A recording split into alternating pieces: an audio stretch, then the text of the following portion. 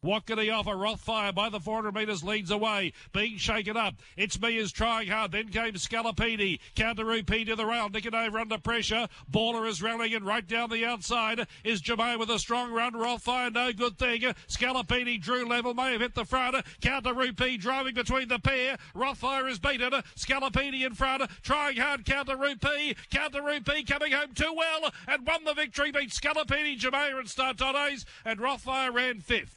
Then Nicanova, followed by Wild Planet, Ranchan, Wellbank, Vega 1, Shaquiro, Baller pulling up quickly, and It's Me towards the tail. Counter-Rupee enjoying a good run off a strong tempo, off a strong gallop, but hit the line full of gusto. Rob Price joins us now to discuss Counter-Rupee's win. Rob, congratulations. Yeah, thank you very much. It's good to get back in form and find a dry track. Yeah, and I'm sure a lot of other trainers are saying the same thing, and you came up trumps, not only came up trumps, but a great result, first and third. But you weren't there yesterday? No, I was at Hawkesbury. We're going to spread our staff thin. We're really just starting to get our head around travelling horses these days, you know, having the beauty of having two really quality gallopers in our stable. So that's the thing, you've got to spread your staff out thin. There's not enough to go around. Robert, was the winner of $2.4 million before yesterday. He started the season in a benchmark 88 race at Kembla. He's just kept lifting the bar the whole way through and done a remarkable job, hasn't he? Oh, look, he's just always showed us really good natural ability. He's been a slow maturer. He's just always shown us at home that he's going to make that Group 1 status one day. So, you know, we were hoping to get that way this gone autumn, but we obviously run into the extreme weather situation. We had heavy track one after another, but he's a lovely horse to have in the stable, that's for sure. Interestingly, yesterday was 1,200 metres. We saw him win the Gong at the mile. We saw him run second to Thunderstruck at 1,500. It's a little hard for me to work. What do you think is his best distance?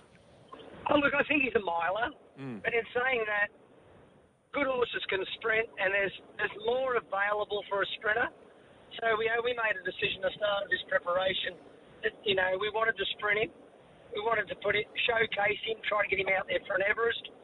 Obviously, you know, if you don't aim at something big, you're never going to achieve it. So, like I say, the preparation's been stifled by very heavy tracks, and we haven't really been able to show him off. So the idea of going to Brisbane was we couldn't, you know, get an order in down here. We wanted to find a platform to get ourselves into a Brisbane Carnival, and same with the filly. You know, we just wanted to find a platform where we knew if we found the right track, you know, they'd show us where they sit. We'll get to Jemaya in a sec, but with Counter-Rupee, you mentioned that Group 1 goal. You've got 3 Group 1 sprints sitting there over the next month and a bit.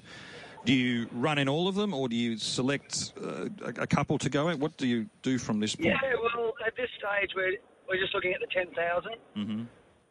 That would probably be his race. He's had a long preparation. Like I said before, we brought him up for a Sydney Carnival, and that went amiss on us. And we didn't want to risk him because he's the sort of horse that's going to have a good long career. So, the 10,000 could be him. We'll let him answer that question, but he comes home tonight. We'll have him back in his own environment. We'll toddle off back up there in a fortnight. Just before we leave Counter-Rupee, your jockey, Brock Ryan, he never misses a moment to mention how proud he is of you and Luke, that of the commitment you've made to him and the commitment he makes to you. It's a strong bond, and he was very effusive in the praise of you and Luke yesterday at the presentation. Oh, look, he's just a really good fellow, Brock, and he's got a great work ethic. My theory to any human being is they're prepared to roll their sleeves up and have a red-hot go, well, they deserve to be rewarded. And Brocky's been a stalwart. He was a great apprentice when he was with us. He comes and rides work. You know, he's an intricate part of the team.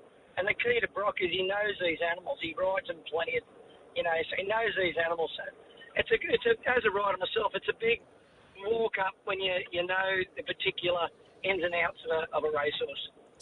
So Jemaya's got those Group 1 options there as well. What's her program from this point? Yeah, well, she comes home tonight too. I'm actually going to find some time, I don't know how, in the middle of the day to get her paddock ready. She'll go to the paddock for 7 or 8 days, weather permitting. And obviously the weather's been horrendous. We've got a beautiful day today.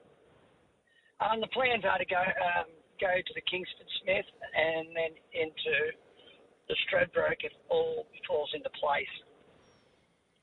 Sounds good. And, her sectionals, I think she was best last 400, best last 200. And what she did was a real red flashing light run. Well, congratulations on the day. And hope we're talking to you again in 2 weeks' time. Yeah, so do I. Have a good weekend.